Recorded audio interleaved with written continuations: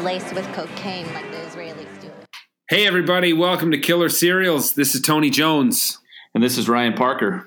And Ryan, I feel like we've been here before. I do too. I'm at my kitchen table. I've got headphones on. I'm in front of a microphone. It's all happening all over again. I'm pretty sure I know what am I going to say next? I know what intro music you're going to use for this episode of Killer Serials podcast. I haven't even thought about it. Well, it's the song every time she walks out of the bathroom, every time Nadia walks out of the bathroom. I like how we go for a good solid minute before we talking about the show before we actually say what show we're talking about. Listen, everybody, we're talking about Russian Doll, which is a limited run series on Netflix. 8 episodes, 25 to 30 minutes each. I love this, Ryan. I love this format. I love this format of there's going to be no second season as far as I know. It was just they banged it out. It was really well done, well acted, beautifully shot, but I bet shot pretty inexpensively. I mean, I bet they shot the whole series in a couple weeks. There aren't that many sets. Yeah, I think it would have been fun to see kind of a behind the scenes featurette. And this is what I miss about not having so many DVDs or Blu-rays these days of watching how they transformed the apartment, Maxine's apartment for the birthday and the subtle changes every episode. That birthday party happens maybe over the course of the 8 episodes. You're in that birthday party probably 30 times. It feels like it. Let's back up for a sec, Tony. What I want to do is because we can go down the rabbit hole on the technical kind of brilliance of the show. But first off, let's talk a little bit about what we're actually talking about. As you've already said, is Russian Doll, a limited series on Netflix starring Natasha Lyonne, who most people will know from Orange is the New Black. And basically, it's a kind of a Groundhog Day story that focuses on this young woman who, and let's just put it bluntly, she's kind of a shitty person. Yeah. She's very selfish. She doesn't really have any strong, super close friendships. Relationships seem to be a problem for her. And the series starts with her kind of coming to in the bathroom of a party. She's staring at herself in the mirror. And you quickly realize that she goes back into the party, kind of quickly establishes kind of the tone of her character, some of her characteristics, so to speak. And rather quickly in the show, she dies and she wakes up in front of the same mirror again. And thus begins kind of the Groundhog Day element of the series where she dies and wakes back up at the party. She's reliving this night and the following morning over and over and over again. But every time that she dies and comes back, something is slightly different about the process, both because of people that she interacts with and because of the wisdom that she gains, kind of the insight and knowledge that she gains from each death. Broadly speaking, it's about her trying to become a better person, right? And using these opportunities, whether or not she's going to use these opportunities for good or for ill. And as the series progresses, we realize that this may not be an eternal process, right? That time, even though it seems to be on a loop, may not be indefinite for her, especially when she meets another character named Alan, played by Charlie Barnett. That's when things really start going crazy, and that's around episode 4, so around halfway through the series. So that's kind of the series in a nutshell, and there's so much more going on there with relationship with her mother, her past love life, and the relationships there. A lot of layers in those relationships, but I think kind of overall, for the purposes of this discussion, that's kind of the big spiritual themes, right? Dying, coming back, trying to determine how to grow, change, improve. Once they find each other, I mean, you don't know that when it starts. There's a ton of spoilers in this podcast. It's a show you can binge in a week, easy. I watched it I watched the entire series on 2 plane flights, like a flight to Indianapolis and a flight home. I watched all 8 episodes. Yeah. What's interesting, there's obviously a turning point in the series when she decides there must be a way to break this cycle. I have to solve what's going on to break this cycle. And, are we, the obvious immediate questions are we in purgatory? Are we actually dead? No, she rules that out. And then is it hell? About halfway through the series, people start disappearing. Well, first of all, there's little Easter eggs in there that you start to see, like fruit is going bad. Like you see at the party, or you see at her therapist's home, or you see at the little bodega where she goes. The fruit is going bad. Bananas are going bad. But then at one point, we're maybe in episode about 6, she cuts one open and it's still fresh on the inside. So there seem to be 2 timelines going on. One in which the outside fruit is going rotten. The other, the inside fruit is not going rotten. So she realizes the time is relative, and Alan helps her in that. In some ways, Alan, once they find each other, Alan's smarter about this than she is, because she lives a very undisciplined life. And it becomes clear early on the series, he lives a very disciplined life. He's almost OCD, or not almost. I mean, he's pretty clearly OCD, the way that he lives his life. It's interesting. His initial reaction to dying and living again is kind of a screw it all. I'm just going to play video games and eat junk food. And he does that through a couple lifetimes, the lifetime being maybe about a 24 to 36 hour period.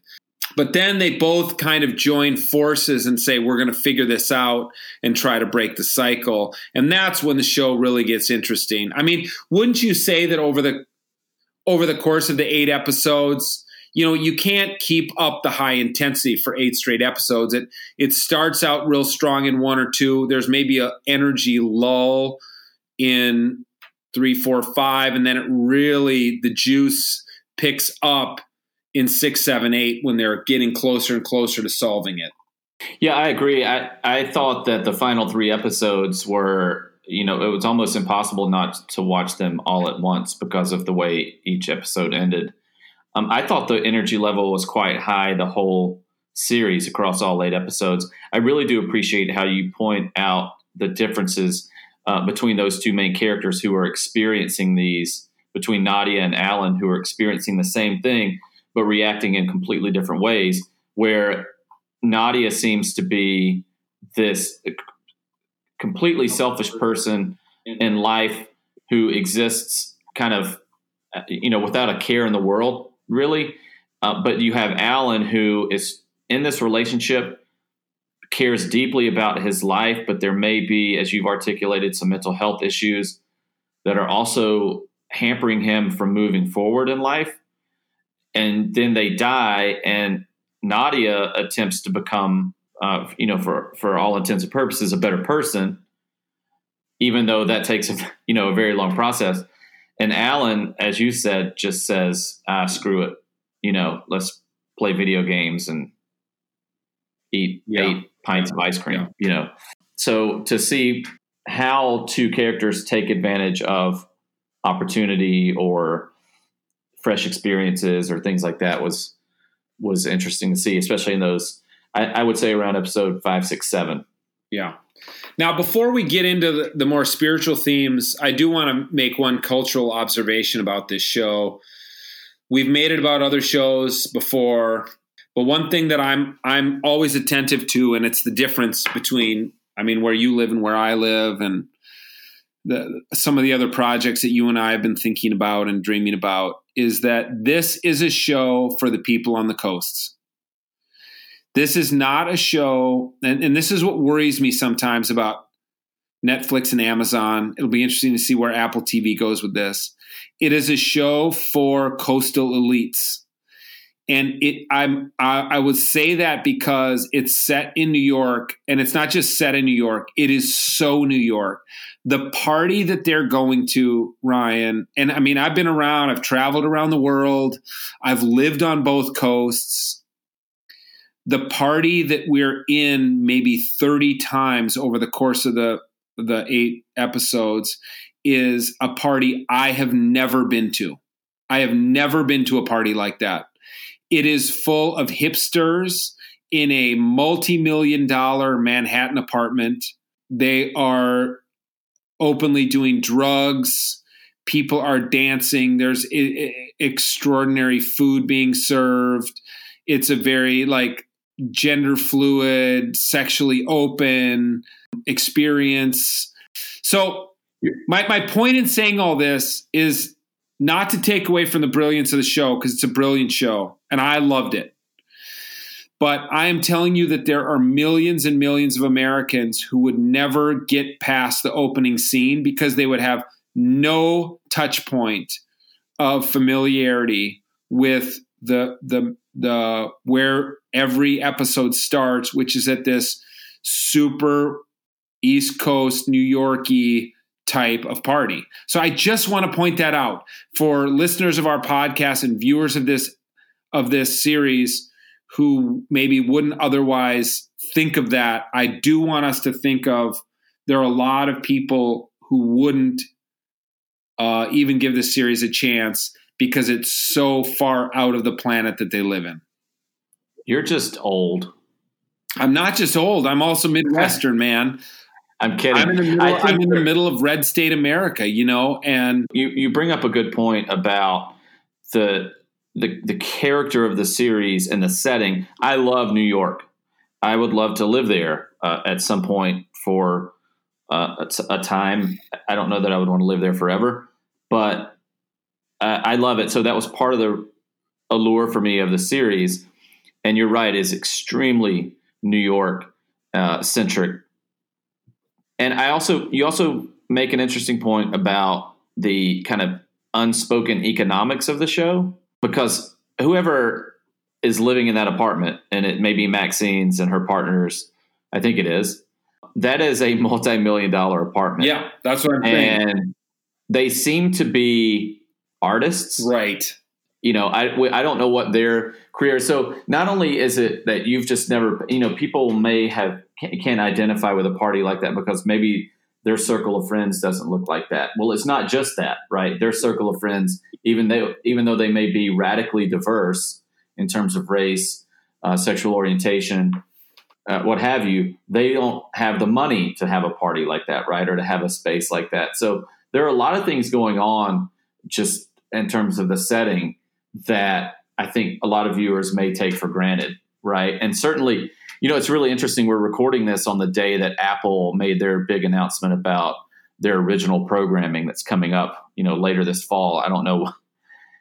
For a company that does a fairly good job of making announcements and then having products available, very shortly after they announce it, for us to have to wait for series until the fall seems a little ridiculous. But if you look at the descriptions of their series, they do seem to intentionally or not take into consideration exactly what you're talking about. Yeah. There's not a lot about their series that seems coastal, right? Now, granted, we haven't seen any of this. We only saw minor clips, like very brief clips from each of those series. But I mean, the ones that they led with, the kind of the big push was, Spielberg adapting amazing stories, Oprah doing docuseries about mental health, a show with Reese Witherspoon and Jennifer Aniston about morning talk shows, morning news shows, a show about a true murder podcast host, right? Things that people across the country seem to connect with, a dystopian, kind of a post-apocalyptic series. Yeah. There's something about the way that they talked about those series, about the power of story to connect people and quote unquote change the world. Certainly some of that is kind of hyperbolic, but there does seem to be that awareness. And this is not the first time that you've talked about this, as you mentioned, about kind of the coastal nature of some of the series that we've covered. I wonder if there's enough. It'd be interesting to see how the show or where the show has landed, because that kind of Groundhog Day, which is an extremely popular film, right? Yeah. But dated. Yeah. I wonder how many people of a certain age, like of the younger generation, know that film. But the kind of the larger than life supernatural theme of dying and coming back and dying and coming back and reliving the same day over and over, is that enough? Does that transcend what you identify as maybe a culturally elitist facade? I don't know the answer. I do. The show's made by coastal people, including a lot of listeners will obviously know who Amy Poehler is. I'm sure it's just easier to set when they're writing something like this. I'm sure it's easier for them to set it in this environment because it's the environment they know. But I'm telling you, that's a very elitist environment that very few people who are in America and watch TV know. I'm trying to think about. I'm thinking about series that people have been involved with. How, like, especially these creators. You think about Parks and Recreation. You think about Orange is the New Black. Yes. But then you think about other series that have kind of cut through all the clutter, the kind of larger than life series. And they don't tend to. I mean, Seinfeld was set in New York, but it was not super New Yorky. Friend, oh come on, man! That show was so New York. I mean, no, but the humor wasn't New York humor. This is what I'm saying. Friends. It's the same way. Friends could have been set in Minneapolis like the Mary Tyler Moore Show was. Or you think about All in the Family. These are more even if they're set. There's. I'm not saying it's because it was set in New York. I'm saying it was because it was set in that apartment in New York. That apartment is out of reach for 99.9% of Americans. That's all. I don't want to belabor this point. I know, but so was the apartment in Seinfeld and Friends. That may be true. Let's move on to the kind of the moral significance as our third act here. Let's move on to the moral significance of this series, because the final episode has taken some heat for being a little too kumbaya, feel good. It's not what you expect.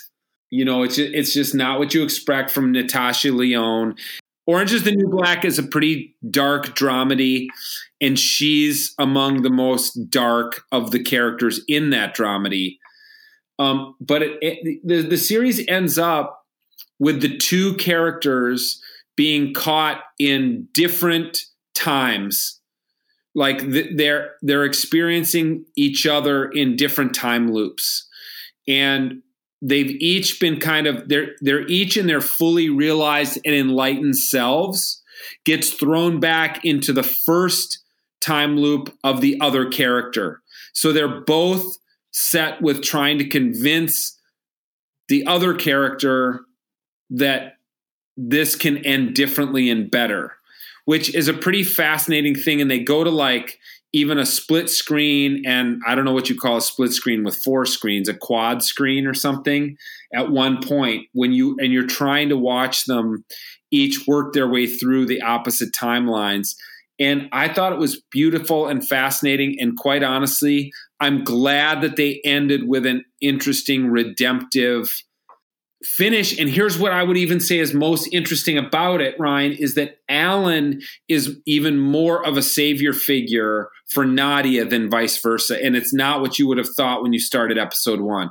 You would not have thought that Alan would be the savior. He's not even in episode 1, but like in episode 2, So I liked that. I liked that he rescued her, that he saved her by getting through to her, getting her away from that skanky, nasty guy who is one of the skankiest, nastiest guys on any TV show I've ever watched. Oh, the professor. The professor. Yeah. Yeah. Sleazeball. So skanky and nasty. So talk to me some more about Alan saving Nadia. But I think it may be more complex than that. Well, no, they both save each other, but I feel like Alan works a little hard. Here's what I'd say. Alan has to work a little bit harder to save Nadia than Nadia has to work to save Alan. Okay? Because when they're in each other's first loops, Alan is drunk and suicidal. And she convinces him not to commit suicide, which is no mean feat. I mean, that's a big thing. But it's almost like he did already have a will to live and she tapped into it. You flip the script and it's Alan. She has to convince Nadia. They're both going down self-destructive paths. Okay. Nadia convinces Alan not to commit suicide. Alan convinces Nadia not to go home with Mike, but it's much, much bigger than that because Nadia is basically a nihilist who doesn't believe in anything. And he is convincing her. That makes her harmless. He is convincing her to break from that. Nobody, you didn't catch my Lebowski reference. That's okay. Yeah, I hear you. But I want to ask. I don't disagree with the way that you talk about them saving each other, but well, maybe I do. Could you not see this as Nadia's efforts to do the best for Alan, so to speak, to help him is what saves her, and it's not Alan saving her, and vice versa? That may be because that is what causes her to cross the street, right? Like Alan helping Nadia is what makes him a better person. So ultimately, the whole theme, one large theme of the series is that the more we live for others. And not a cheesy way, right? Because this show is not. It's not that. It's not that it doesn't wear its spirituality on its sleeve. I don't think, because it is a little bit darker and at times more nihilistic. But that you can still make the case that when we live selfless lives, or at least lives that are directed outward, that is infinitely better than just being so self-centered and focused all the time. That our problems are often alleviated that way, and maybe even more so than going to therapy, which I'm not saying don't do that, but that may be one ingredient or a powerful ingredient along with being involved in a self-help group or a religious community or the more traditional forms of self-improvement. That's quite simply serving others is a powerful way to become a better person. Yeah, I do like that, and I must say that's why I disagree with some of the criticisms of the show. It's like, where are you seeing those? Like when you say it's taking some heat, I've read a few reviews of it. I've read a few reviews, or if you go to Rotten Tomatoes, where it has a huge score of 96% because people love it, but some people are like, but the ending is just too much of a happy ending, and I think that's partly because we live in this era now where we're expecting dark endings. We do live in a post-apocalyptic genre of the fade to black, the Sopranos finish of darkness and who knows what happened. And I like that this didn't end like that. And I like what you're saying, that, helping others ends up being redemptive, and both of them for different reasons were pretty self-centered. I want to say one other thing that I really appreciated about the show. Alan's personality disorder seems to be obsessive compulsive disorder. I thought that was portrayed well, if not very empathetically. But I will say that it wasn't a major part of the show, but the little glimpse we got into the mental illness of Nadia's mother. Heartbreaking. Which I thought was so not only heartbreaking and fascinating, but it really was portrayed. I would say it's true to life.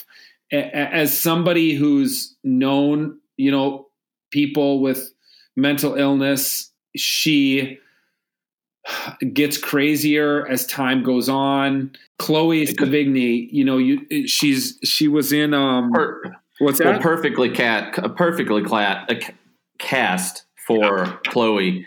And when she goes but also understated, right? There's a moment, it does escalate, but even at its most intense moment of her kind of break, it still felt restrained, which I think contributes to that. I agree. This is what I feeling think, of like, believability. The whole watermelon thing, through the course of that episode, you're right. It's a slow burn until you get to the point and you get to their apartment and the entire apartment is full of watermelons.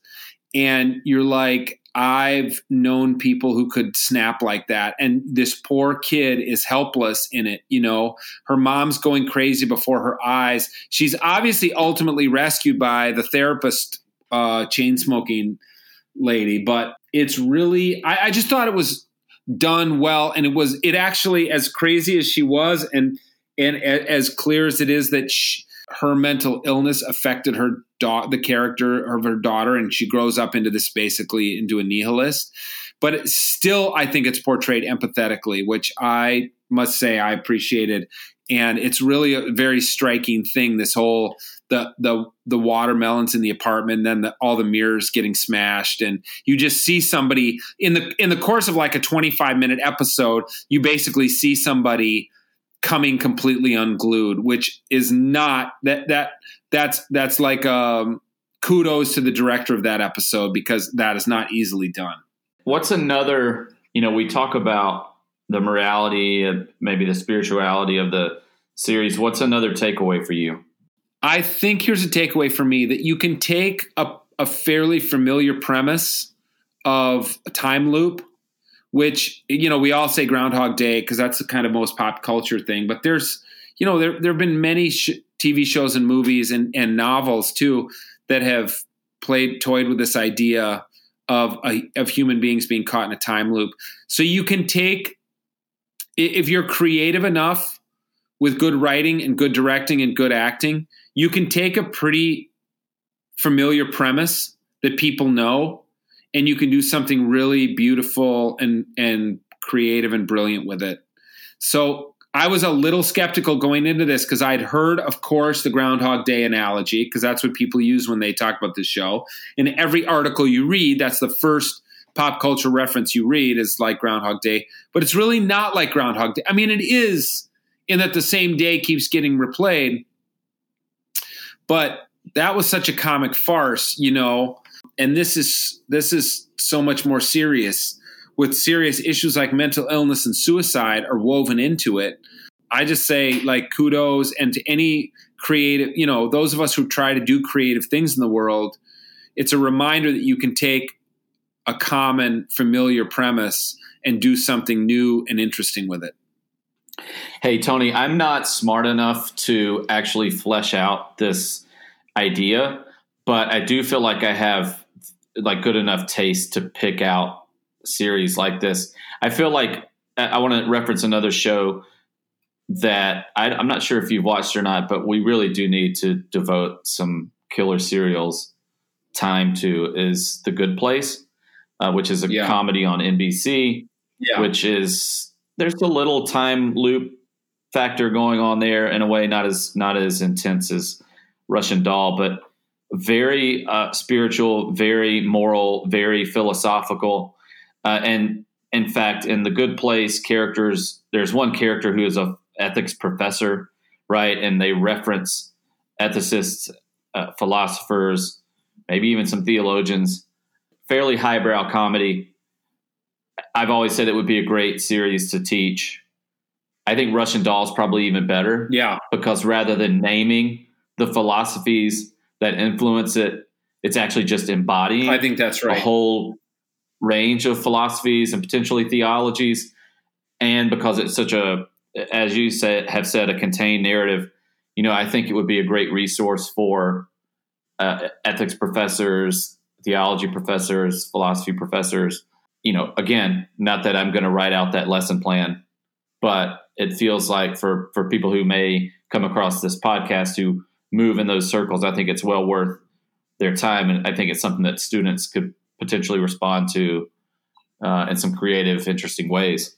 Yeah, I agree. I think there's some nuance in the series that, I mean, The Good Place is over the top, and the Good Place puts its footnotes on public display, as some shows do. They make it very clear what they're referencing and stuff. And I don't have a problem with that in A Good Place because it's such a well-written show. Yeah. Yeah. So anyway, I think this would be a good one to teach. Yeah.